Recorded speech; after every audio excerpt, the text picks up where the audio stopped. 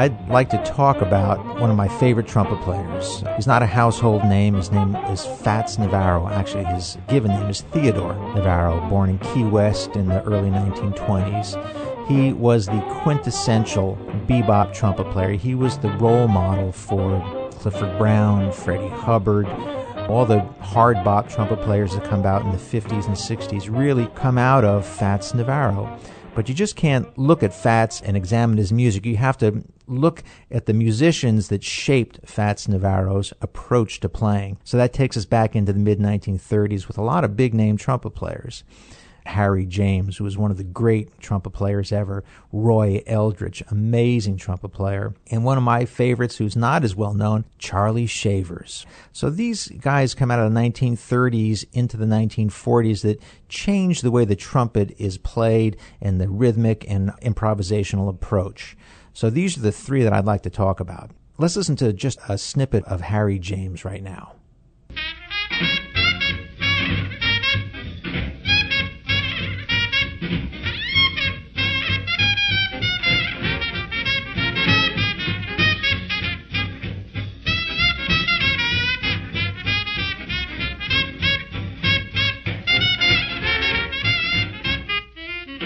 Harry James had the most melodic and singing-like quality to his playing that was very appealing to trumpet players. He had absolute command of the instrument, but there's a certain sound and a fatness to the way he plays that is just amazing. When you hear Harry play, he's got great range, beautiful sound, wonderful sense of melody. One of the things you're going to notice with the 1930s players is that they have a very vocal approach, a singer's approach to playing.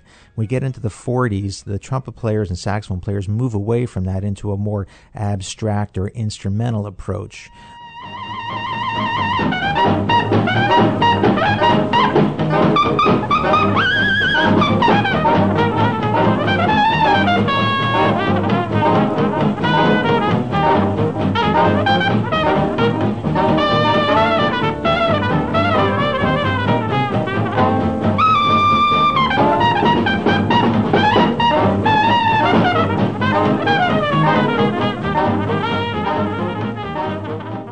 Roy had tremendous range, and he was a very competitive trumpet player. If he knew there was another trumpet player in the club, he would challenge you to a duel, and he was all over the instrument. Charlie Shavers is probably the most modern of them, and he was also a great writer.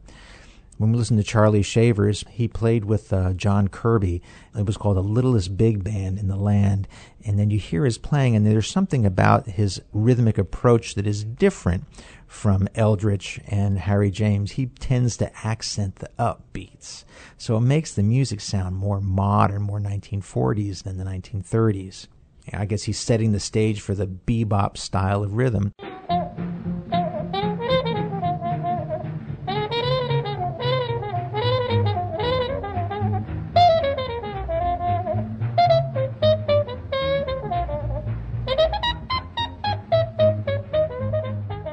Bebop rhythm is very different from swing, and people who like the swing style, they didn't like the bop rhythm. In fact, a lot of people coming out of the swing era referred to bebop as anti-music or anti-jazz. There was a lot of controversy over this new style of music, but you have to remember that the swing era, jazz music was the popular style in the country.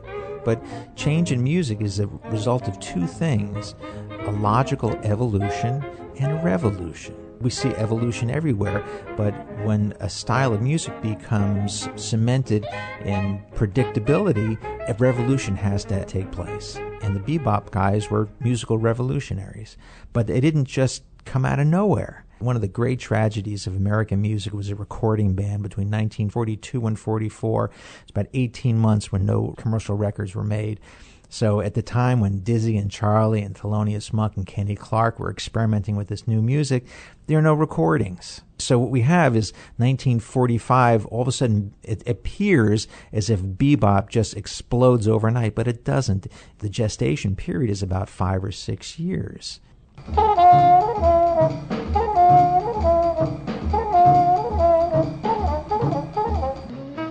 This is the soup or the stew from whence comes bebop. We're talking about the trumpet playing of Dizzy Gillespie. Gillespie's playing is a combination of Roy Eldridge's fire and range, Harry James' approach, and of course some of the rhythmic approach of Charlie Shaver's, and he puts it together into a very original package.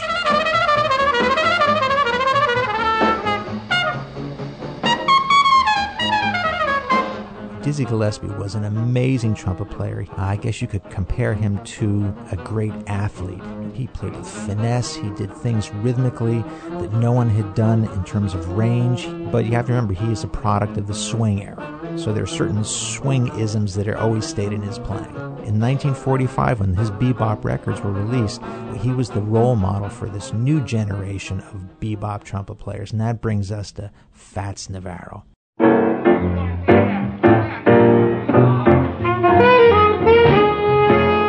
Fats takes everything that these other guys did and he puts it together in the first real bebop package. Fats has things that the other players don't have. He has a fat sound and a rhythmic approach that is different from Gillespie's. See, Fats is not a product of the swing era. The bebop guys, especially Fats Navarro on, don't come up in the swing era. They come up playing this new style of music. Their feet are firmly planted in the world of bebop. Most of the bebop musicians did not play in big bands. They wanted small groups because it allows for more time to improvise, as opposed to an arrangement which might take 3 minutes to get through the arrangement.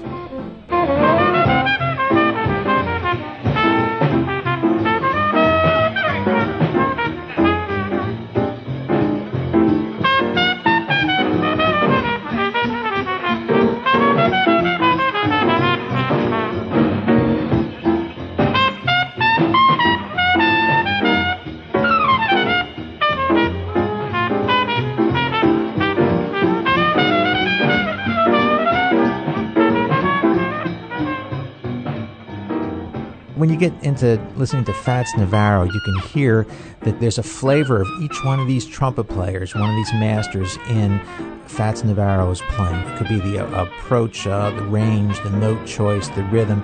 When you look at this, you can see the lineage. Now, Fats died very young. He was, I think, 27 years old, so his recording career was very short, really only about 5 or so years, but he left us with a wonderful legacy, and his playing is the blueprint for all the modern trumpet players coming up in the 50s.